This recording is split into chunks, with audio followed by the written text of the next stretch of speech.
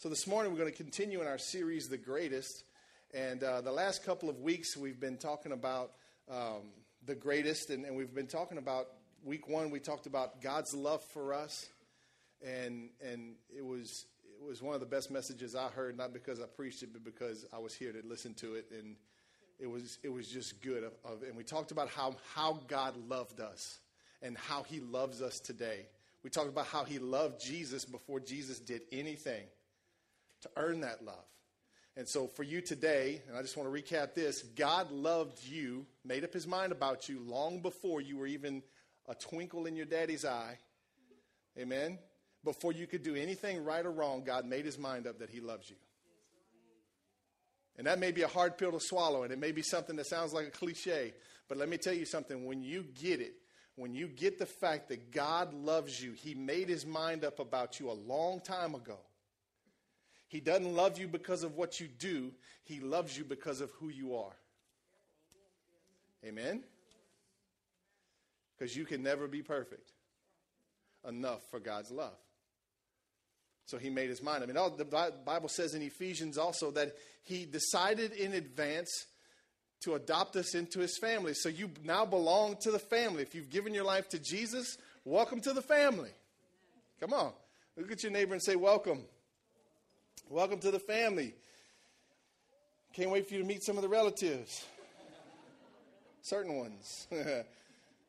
So he made up his mind in advance to adopt us into his family. And so God seems to have this incredible plan to bring us to himself. And he made up his mind in advance that I'm going to love you before you do anything, because I know you can't do anything to earn my love. I'm just going to go ahead and give it to you before you do anything. Right or wrong. Before you can do anything, God loved you. So he loves you before, he loves you during, and he loves you after. You know something? When you fall, God still loves you. The enemy wants to come and tell you that God's mad at you. He wants to tell you that, oh, you finally blew it. This is it. This is the end of the line. You can't go any further than this. That's what he wants to say. But that's what the enemy says. That's not what God says. And that's not what his word says. Right? When we fall, the Bible's pretty clear that if we confess our sins, he's faithful and just to forgive us, and watch this, and cleanse us from all unrighteousness. If we'll just confess our sins. Amen? So today we're going to continue on. Last week we talked about how to love God back and how important that is in loving God back and giving that love back to God. And so we looked at the life of Jesus and how Jesus loved God back. And there was a verse in John where Jesus made this statement. He says, I do what the Father requires of me to do so that the world will know that I love God. Right? So we don't do what God requires of us to do for God to love us. We do it because we love him back. You can only do that when you know that you've already got his love. So when you've already got the love of God in your heart, you know that it's yours. It was decided in advance that it was yours.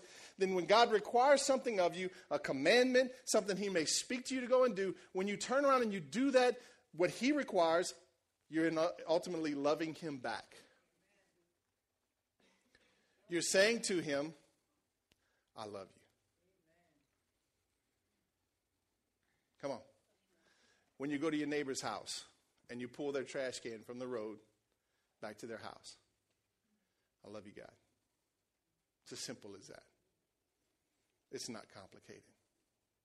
Right? And it's important for us to love God back. But it should be the natural flow out of receiving his love is for us to want to love him back. You should never feel like you have to love him back because of some kind of heavy somebody put on you that if you don't do this, right? That's not real love. Real love is when you tell your kids to go do something and they actually go do it the first time. Right? When you tell Ethan to go throw the garbage out and he goes right then and there, right there, okay? Right there.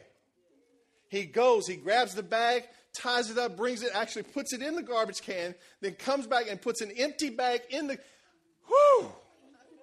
Come on, that's some love right there, right? Well, so it is with God. When he asks us to do something and he requires something of us, when we do it, we're loving him back because we want to, not because we have to. Amen? So today, one of our theme verses has been Matthew chapter 22, and we've been talking about the greatest, and hopefully coming out of this series, you'll have the greatest year so far of your life, is what I'm believing God for, coming out of this fast and this series. So Matthew 22, 37 to 39, we've been talking about the great commandment. And watch what Jesus says. He says, you must love the Lord your God with all your heart, all your soul, and all your mind. This is the first and greatest commandment. So I feel like we've nailed that part down, okay, up to this point. Today we're going to go into the second one. It says, the next sentence, it says, a second is equally important.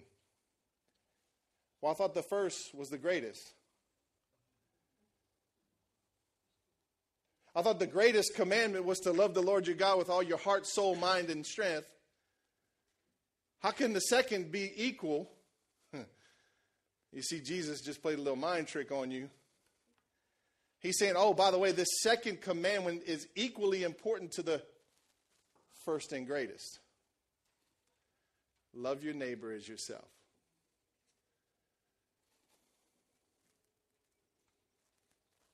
So Jesus is saying to love your neighbor as yourself is just as important as loving God with all your heart, soul, mind, and strength.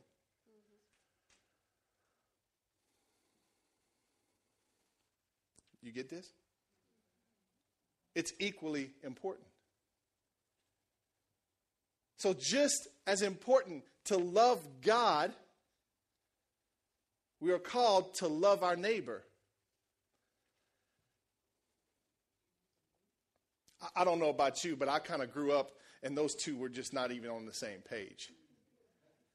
Right? I thought I was just supposed to love God, and if I could, love my neighbor, or be a good boy, or be nice.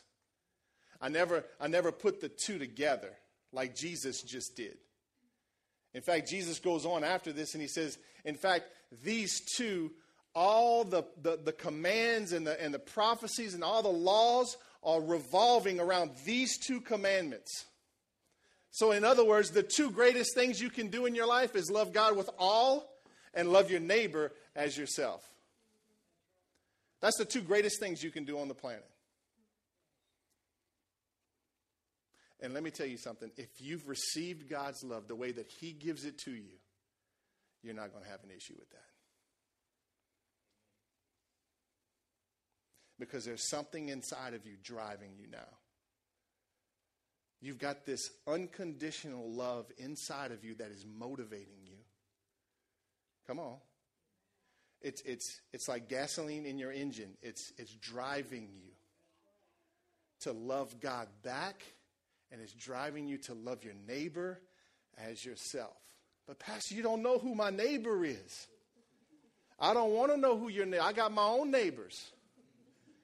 He said for you to love yours, I got to love mine. I mean, if you want to swap neighbors, we can swap neighbors. You sure you want to do that? Neighbors aren't better on the other side. So Jesus says a second is equally important. Love your neighbor as yourself. And he's talking to a bunch of religious folks that were trying to trick him. They were trying to trip him up. And he just kind of broke it down for them nice and simple and easy. So let's talk about this. Jesus said to love your neighbor as yourself. So evidently we are supposed to love ourselves. Right? We are supposed to love ourselves. So look at me. Let me see your eyes. You are supposed to love you. Amen. For some of you today, you're going, well, yeah, I know that. I love me all the time. For others of you, you're sitting here going, that's impossible. I can't love myself. You don't know who I am. You don't know where I come from. You don't know what I did. You don't know my past. You don't know my present. I can't love myself. So we touched a little bit on this in week one, and today I want to go a little bit deeper with loving yourself, because I think it's important that we know how to love ourselves, because there's a balance in loving yourself. You see, in this room today, we've got people that are on one extreme, and then we've got people that are on the other extreme. You've got people in this room this morning that love themselves too much. I'm not going to ask you to raise your hand. And then you've got people that are on the whole opposite extreme, and they don't love themselves at all, or they don't love themselves enough. And so what you get is you get an unbalanced love for yourself if you're not careful. Is this making sense? So what God wants us to do is to love ourselves the way that he loves us.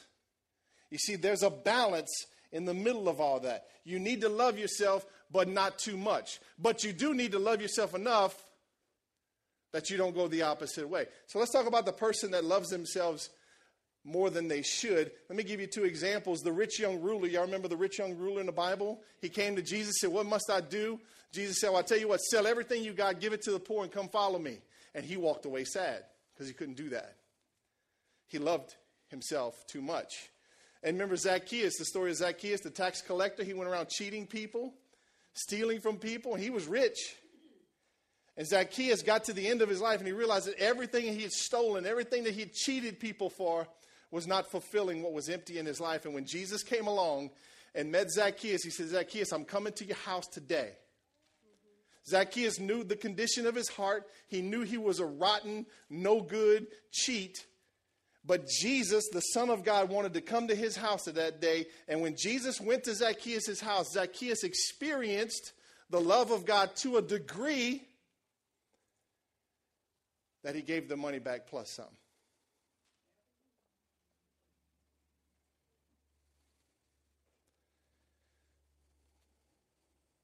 Where are you at today? Do you love yourself too much? Are you involved in everything? Does the world revolve around you? Is it all about me, myself, and I? Anybody remember that rap song back in the day? Me, myself, and I. You'd be dating yourself.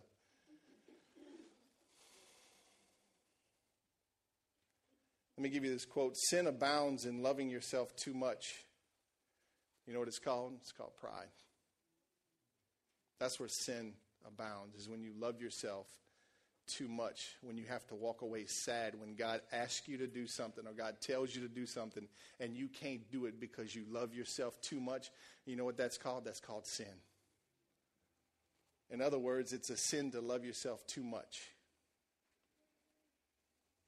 You see, the crazy thing about Jesus that most people couldn't wrap their minds around is that he was supposed to be the Messiah, the Son of God. Everybody knew who Jesus was supposed to be. There was no secret. It was written in the scriptures of who he was supposed to be. The Son of God, the Messiah, the Savior of the world was coming. But when he came in the form of Jesus, like Jesus did, walking around with a robe like everybody else's robe and sandals like everybody else's sandals, and he sat at the table of sinners and tax collectors and all these other people, they couldn't put their mind around the fact that how can that be Jesus?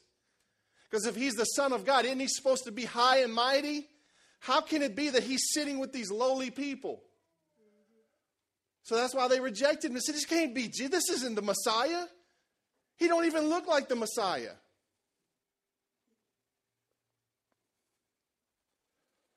But Jesus didn't think too much of himself, and he didn't love himself too much. So the total opposite extreme of that is that we find people that don't love themselves at all or not enough. So what does that look like? You remember the story of the prostitute in the Bible? Where Jesus comes and the religious leaders that are getting ready to stone her. Okay? And Jesus steps in, and then the Bible says that he draws a line in the sand, and then he writes something in the sand. And scholars believe that he was writing their sins in the sand. Just writing them out. Come on, because he knows. He's writing out their sins, and he says, so by the way, whoever's without sin, let him cast the first stone. And what did they do? They dropped their stones and they walked away. Jesus got down to the level of a prostitute. He dropped down to her level. She was at a place of the lowest of low. Are you with me? She didn't love herself. I guarantee you she was told she was no good, a piece of trash, never amount to anything, good for nothing. Because you see, people that go to those levels don't love themselves.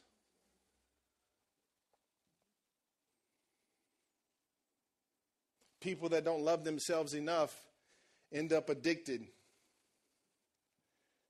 They think of themselves as useless and worthless and unloved and broken and beaten. prostituted and rejected. That's the way they see themselves. That's their self-image. This is the way I am. This is who I am. You don't know me. I was raised up a Tyler. It was my last name. When the cops pulled me over for speeding or running a stop sign, I wanted to not have my ID so they wouldn't know that I was a Tyler, because the Tylers didn't have a good reputation in my town. So I thought, I'm a Tyler. I'm going to always be a Tyler. I will never be better than a Tyler. I'm just a Tyler. Until God changed my heart, until God changed my mind, and I experienced his love for me. And I said, you know what? It's not what my last name says.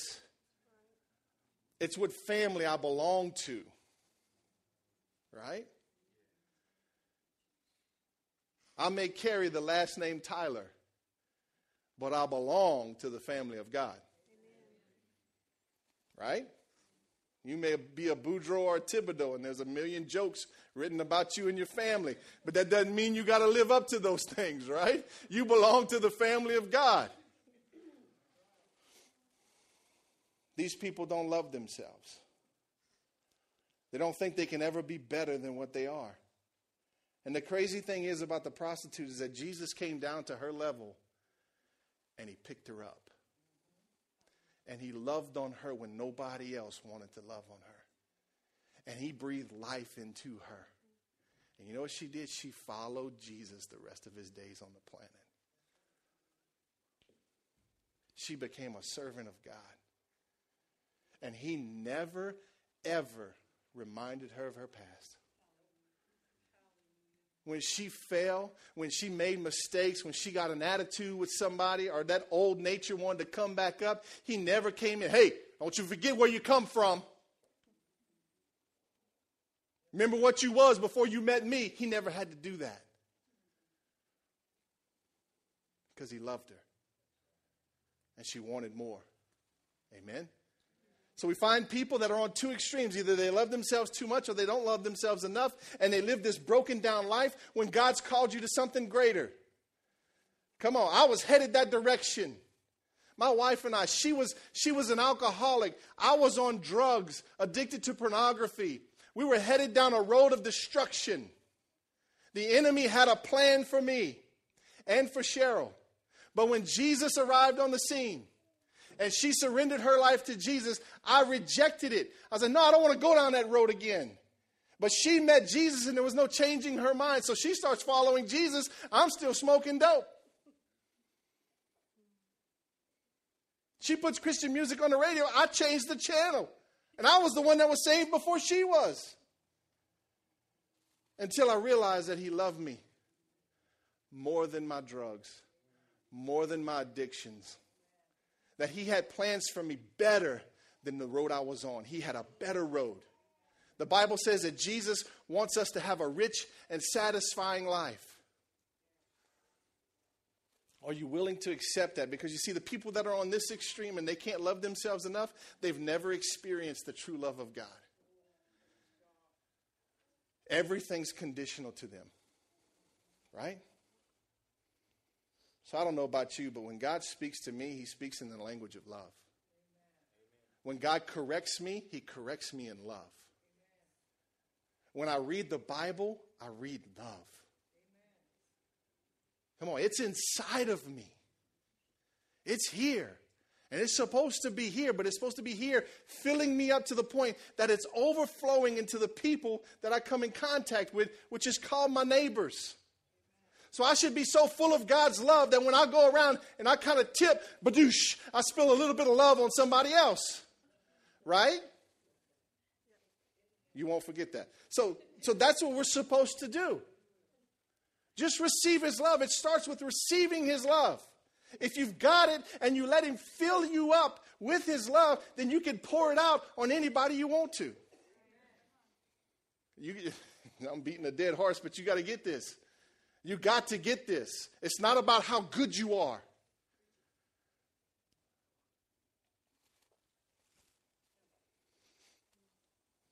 Are you willing? I want to hit you with this question. Are you willing to love someone else like you love yourself?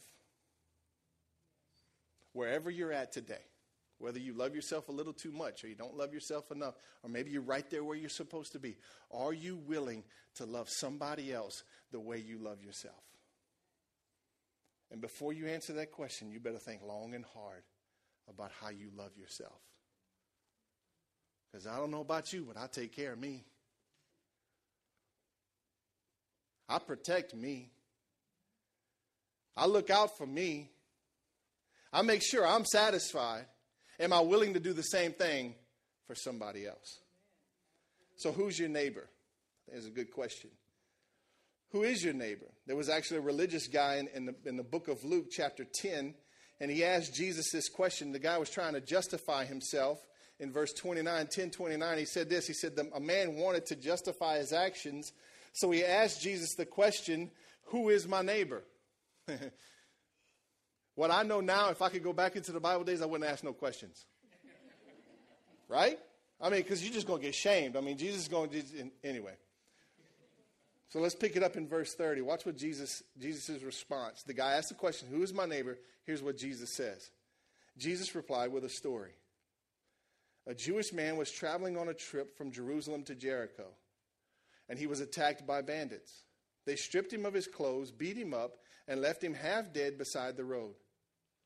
By chance, a priest came along, but when he saw the man lying there, he crossed to the other side of the road and passed him by.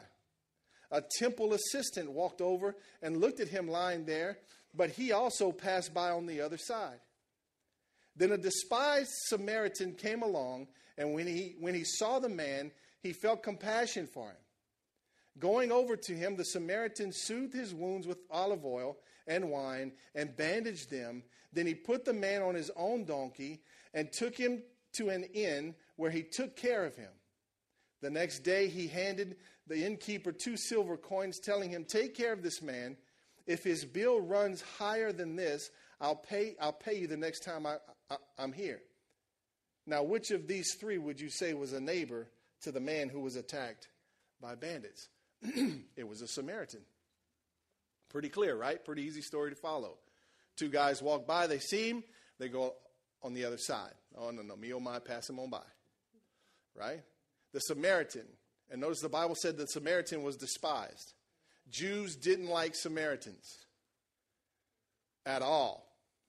It was a racial thing. It was a status thing. It was a poverty thing. It was a religious thing. Jews despised Samaritans. Isn't it funny that Jesus puts it in order that a Jew, the children of God, is laying in the ditch naked and beaten, and a Samaritan, despised by that Jew, is the one that comes and helps him. You see, God's going to set you up to help people that they really don't want your help. He's going to put people in front of you that don't even like you, and he's going to tell you to love them. And then you're going to be tempted to go, but Lord, you know they don't like me. Well, they don't want this. They won't even give me the time of day. Just love them. Just love them. So who's your neighbor? Your neighbor is anybody that God puts in front of you that you have the opportunity to love on. Remember, you're filled with God's love. It's splashing out. And God puts somebody in front of you. Are you going to love them or are you not? Because he says that is your neighbor. That's your neighbor. That person is your neighbor. You getting this? That's who your neighbor is. That's who you're called to. That's your calling, is to actually go and love the people that God puts in front of you. We make this thing so mysterious. What does God want me to do? Love people. As equally as you love him. But you see, we categorize things, right? We got God in this box, and I love God, and we got people in this box, and I'm going to handpick the ones I want to love. If they deserve it. If they've earned it. If they're good enough for it. Come on. Can I tell you, let me just be honest with you. I've had people come to me and ask me for financial help. Okay? And they got a fresh pack of cigarettes in their pocket. Can I be honest with you and say, I've said, no, I ain't helping you? And I look at that pack of cigarettes and say, you got enough money to buy that box of cigarettes, you got enough money to eat on.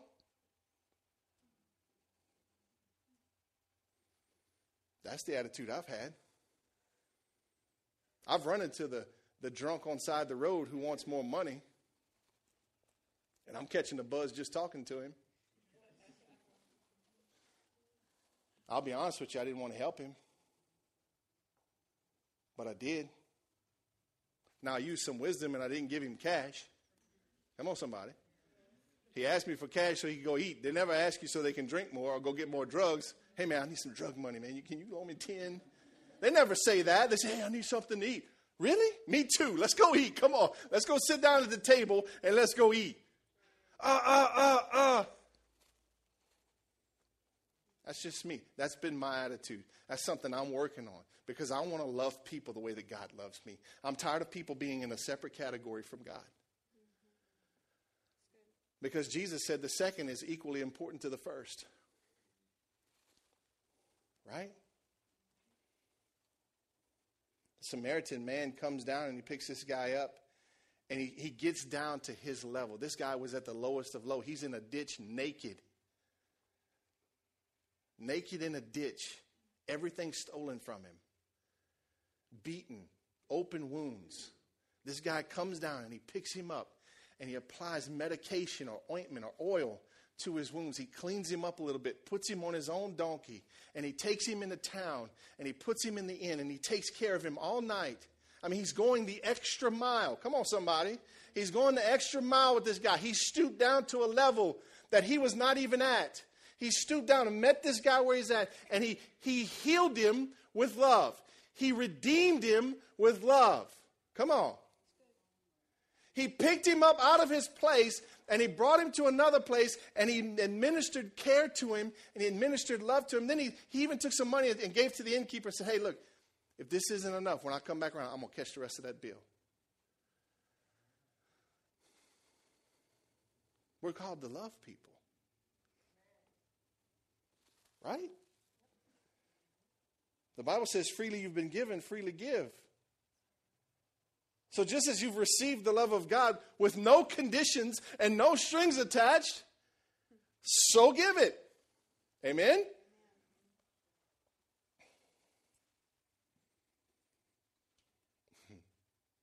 You know what I see more and more in America today, and I know you'll agree with me, is there seems to be more racial tension in America than ever before, at least in my lifetime.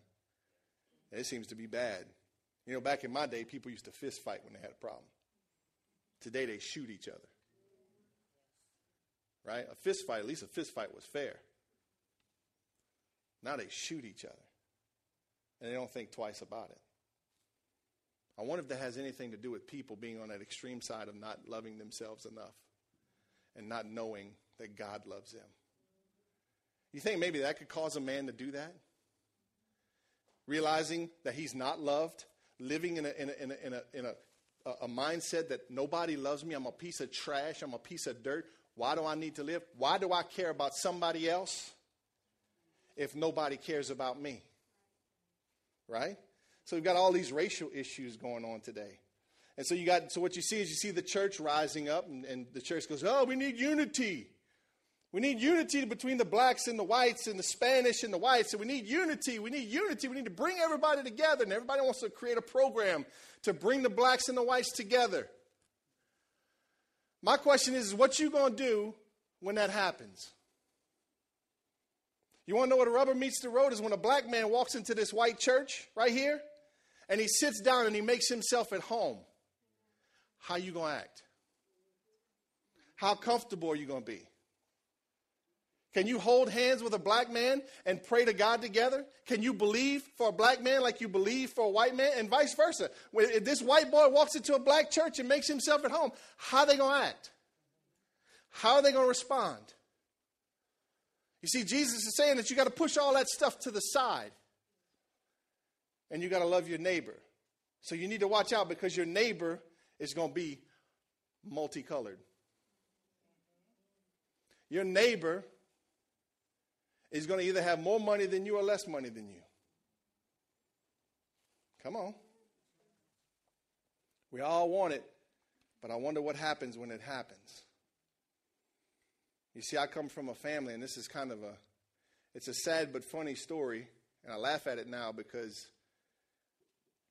of my past when I was a kid. When I was a kid, we used to get picked on by my uncles that if you didn't act right, you were going to marry a black woman. Or they would pick on you and say, I saw you kissing that black girl the other day. Oh, yeah? And everybody would laugh, and it was kind of like a family joke. Just being real, that's where I come from. And so my family was highly prejudiced. And I was on the road to prejudice. And then I met Jesus, and Jesus started changing my heart. And so what's funny is one of my best friends in high school was a black guy, and I used to go spend the night at his house, and my uncles would be like, what the heck? You let him go to a black man's house? They tell him, what's wrong with you? And we took it, and we went on, and he was a great friend. You want to know what's funny? That every one of them that used to pick on me about being with a black person or having black friends or just not seeing color, they're either married to, living with, or have had a baby with a black person. And I just find it a little bit ironic that what they used to pick on, what they used to be critical of, some of them are now in love with. Right? So I was raised in hate. Chris has an incredible story of being raised in hate. His daddy was the leader of the Ku Klux Klan. And he was raised in that, born in that, lived in that. We're called to better than that, y'all.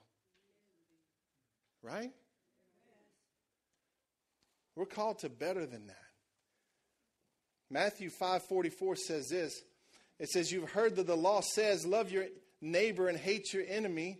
But Jesus says this, says, but I say, love your enemies, pray for those who persecute you. In that way, you will be acting as true children of your Father in heaven.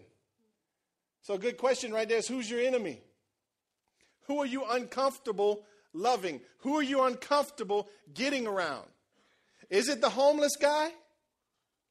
Is it the prostitute?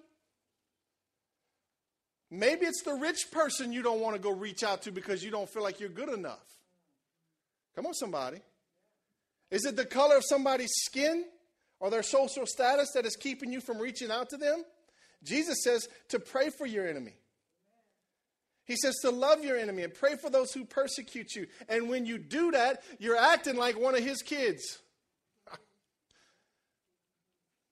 I don't know about you, but I thought that to be pretty cool. That if we call ourselves children of God, but maybe sometimes we don't act like it. But it's funny when we love our enemies and pray for them that persecute us, we're acting like children of the Father. Let me give you another racial problem we have in America today and I've got a close friend who served a term or two in Iraq. And he was sharing with me what his experience was. And he's got a lot of stuff. Okay, you need to pray for our veterans and our servicemen and women that come back, even while they're there, because, man, they see some stuff and they get affected deeply by things. He said to me, when I first went to Iraq, about the first week or two, I saw these little Iraqi kids running around, and he said I had a lot of compassion for them. He grew up as a Christian, and he said, man, I just felt compassion for them. I felt love for them. You know, I was sad that they were in this place, and, you know, I just had all this compassion. He said, but when they started shooting back at me, he said, my heart changed. And so what he said was that they became my enemy. And so he's at war, and he sees all kind of nasty fights and people trying to kill him. You can't trust anybody. All these scars, all this stuff that he experienced, and he comes back to America, and you can't go anywhere with him. And if he sees a Muslim or even a dark-skinned person, anger just kind of balls up inside of him, and he wants to go tell him something. Like, you need to go back home. Get out of here. And they got nicknames for him. And my compassion is for him because he's got all this hate inside. And so right now he's wrestling with this verse. that says to love your enemies and pray for those who persecute you. And I'm not saying that all of this stuff is easy and that you can just click a switch and all of a sudden you just love everybody, right? It's the love switch. I got my love switch on. I just love everybody, right? I'm not saying it's that easy. I know we wrestle with things. I wrestle with things today. But I'm called to do something better than I'm doing. I'm called to love the people that nobody else wants to love.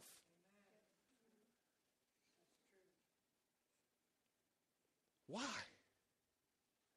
Because God loves them just as much as he loves you. You see, we get off into this thing thinking, I'm a Christian now, so I've got more love than anybody else. God loves me. He don't love them other people. That's not true, because you used to be one of those other people. Right? But thank God somebody loved you. I thank God for the Sunday school teachers that put up with my stuff and they loved me. I thank God for the Sunday school teacher when I was a teenager. He was a volunteer police officer and he loved to do like handholds and maneuvers where he could put you in pain. I thank God for him because in Sunday school, he put me in some pain. But it did something to me besides hurt me. Right? He did love on me. It came through the form of pain sometimes, but he loved on me. I thank God for my mama that she whipped my butt. Right? Because she loved me. I thank God for the people that God's put in my life that stoop down to my level and love me. I thank God for my great uncle who watched me leave home, go to college, and backslide. He knew what was going on. He would talk to my best friend. He says, "How my boy doing?" "Oh, Mr. Melvin, he's not doing too good." "Well, let's just keep praying for him." He prayed for me. He loved me enough to give me a couple minutes out of his day and pray for me. Never judged me, never condemned me, never looked at me with that look. You know what I'm saying? He gave me what he had, God's love. Right? And that's all we're called to do, is to give what we've been given. So Romans 13:8 says this: "Owe nothing to anyone except for the obligation to love one another. If you love your neighbor, you will fulfill the requirements of God's law." So loving your neighbor fulfills the requirements of the law. Amen? Loving your neighbor is loving God back. That's what we've been talking about. So 1 John 4 says this: "If someone says, 'I love God,' but hates a Christian brother or sister, that person is a liar."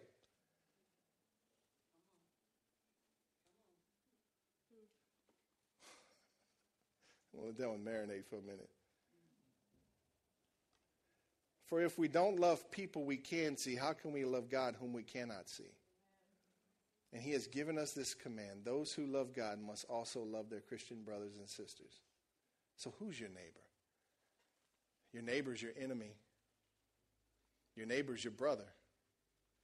Your neighbor's your Christian sister or brother. Your neighbor is the people that you like to be around and the people you don't like to be around. Your neighbor is anyone that God decides to put in your path and give you an opportunity to love. That's who your neighbor is. So that's the person you're called to love as yourself. Which means that anything you're willing to do for you, you ought to be willing to do it for somebody else. And boy, that's easier said than done. Right? And we can say it with a smile. We can say it with inspiration. You just got to give people what you give to yourself. You see how that looks? But let somebody walk in front of you that you don't like and see how easy that feels. Right? So let me give you a couple things real quick on how to love your neighbors yourself. I want to write these down there on your notes. So ways to love your neighbors yourself. You can love your neighbors yourself with resources. You need to give of your resources. You don't need to hold on to your stuff so tightly that God can't use it to touch the lost and dying world around you. You can love on your neighbor with protection. You can look out for people that are in front of you with protection. You can love your neighbor with encouragement. You know, sometimes I think we just downplay encouragement too much. Right? We think encouragement's no big deal. But to the person who's down and out, it's a big deal. Amen?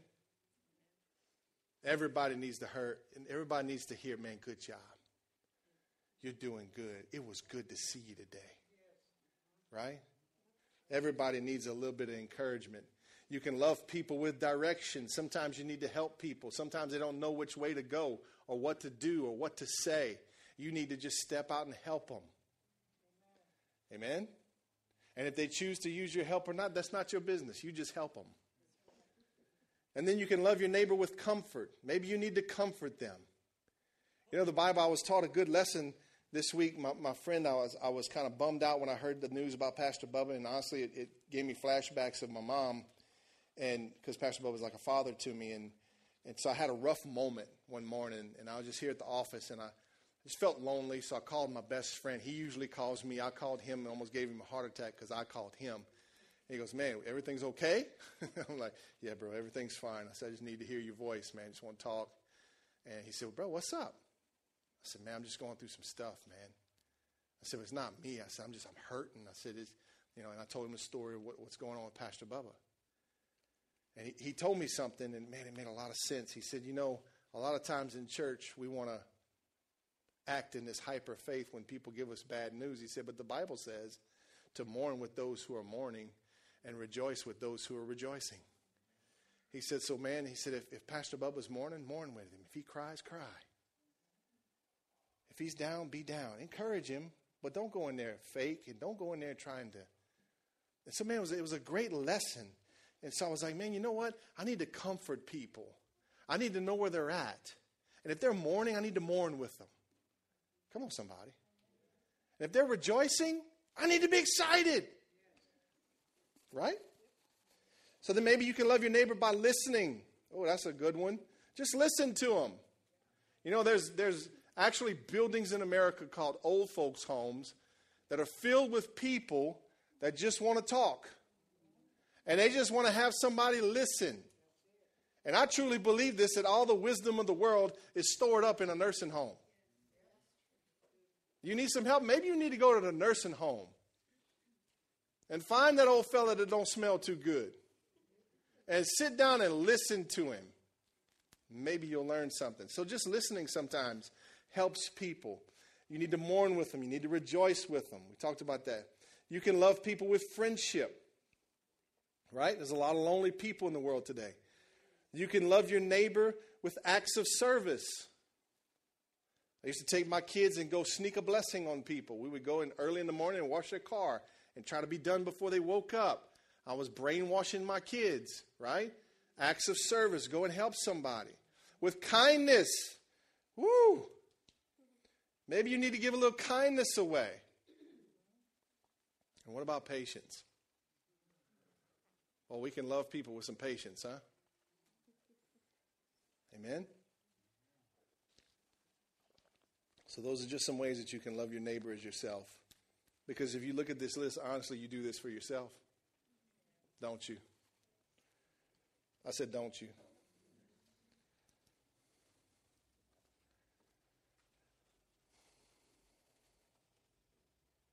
Mamie, would you come up and play? It'd be Mamie, just Mamie's fine.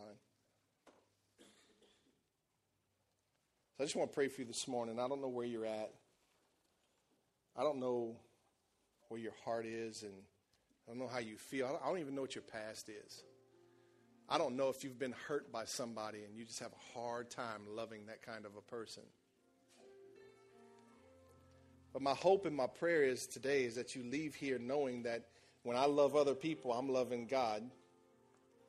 And that when I fulfill the second command, I'm fulfilling the first command. Because the second command is equally important to the first one.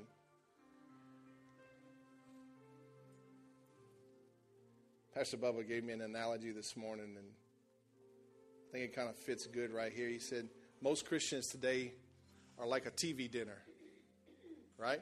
You remember a TV dinner? You got all different foods in different categories, right? Different little sections on this plate, and it's got a lid on it.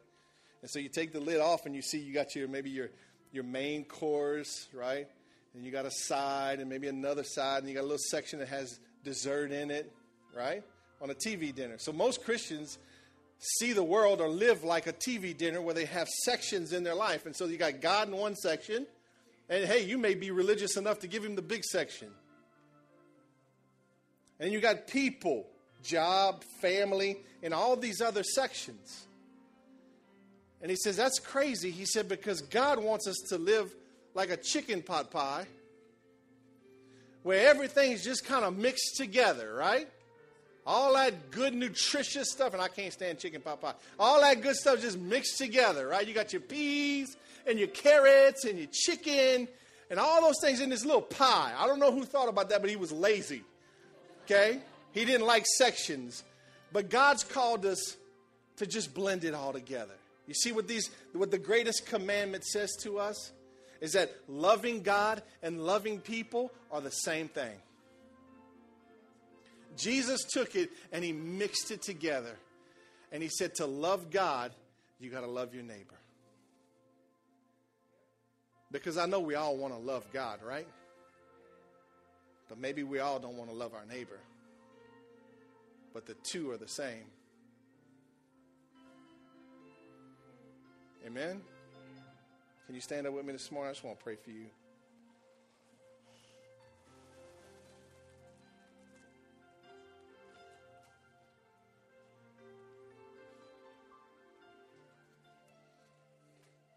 I'm thinking about when we get to heaven one day. I'm thinking about the people I'm going to see that I was responsible for them getting there. I can see some of their faces right now. So I'm glad that I'm going to get to go into heaven and say, I know you. Hey! Or maybe, hey, you made it! Woo! Bro, turn around. Let me see that burn mark on your back. You made it. Maybe. I mean, I don't know. But you know what? Those are the people that I took enough time to love them with the love of God. And because of that, they can now experience what I'm experiencing. Right? So I don't know where you're at today. Could you bow your head and close your eyes? I don't know where you're at, but I just want to give you an opportunity. Maybe you need to repent. Maybe you need to just ask God for help. I've been told that you need to embarrass the sin in your life. Sometimes that may be just in the simple form of raising your hand when everybody else's heads are bowed and eyes are closed. But if you've been struggling today with loving your enemy, I want you just to raise your hand real quick. Just put it up real quick. I see you. Put it up. Good. Good. If you're here today and you realize now that you've loved yourself to this point too much, just quickly raise your hand. If the world revolves around you and you know who you are and everything's about you, just slip your hand up real quick. I see you. Slip your hand up. Or maybe you're here today. Maybe you're the person that doesn't love themselves enough. If that's you, raise your hand. Just real quick. I see you. Thank you, Lord. Father, I come to you this morning. Lord, you saw what's going on. You saw those that raised their hands. And Father, you know where we're at today. You know the condition of our heart.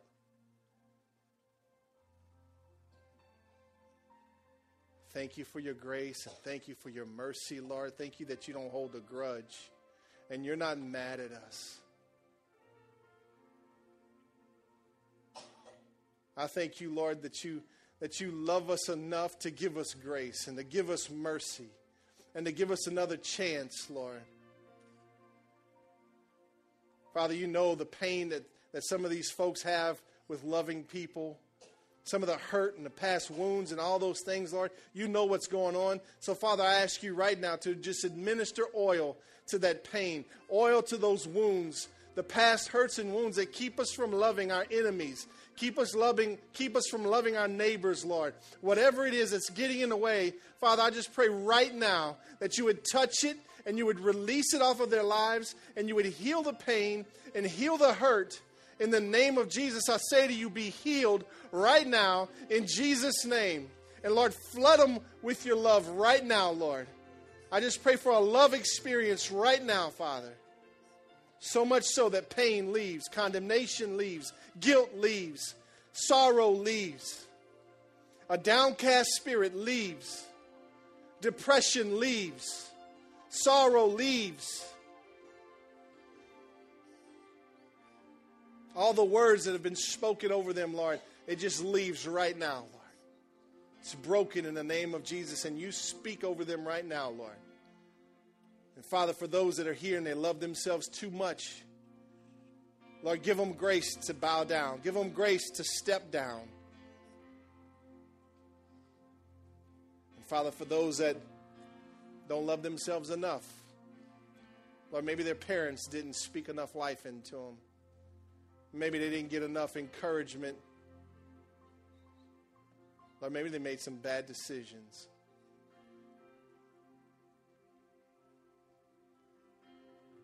Whatever it is, Lord, I just pray shame off of them. Condemnation off of them. That heavy yoke, that heavy burden that the enemy's putting on them that wants to keep them down in this pit of I don't love myself. God don't love me. Nobody else loves me. I'm calling you out of that pit into a place of life and a place of love. In the name of Jesus, I say to you right now, come out of that pit. Come out of that pit right now. Lord, help them to receive your love. Help them to fully receive your love, Lord. And all that you have for them. Sing over them, Lord. Speak over them right now. You're my child. I love you. Your past is washed away. You're forgiven. It's all over with. I still love you. I loved you before you made that mistake. I loved you after you made that mistake. And I love you today. And so, Lord, I just pray that over them right now, Father.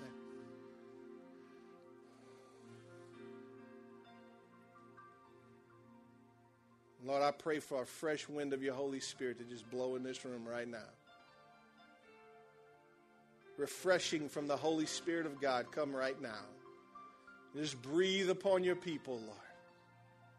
Breathe upon your people right now, Father, and I thank you.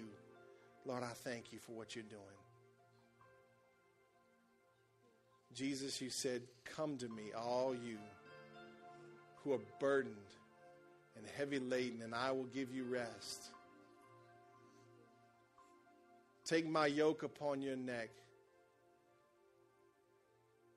because it's light and it's easy.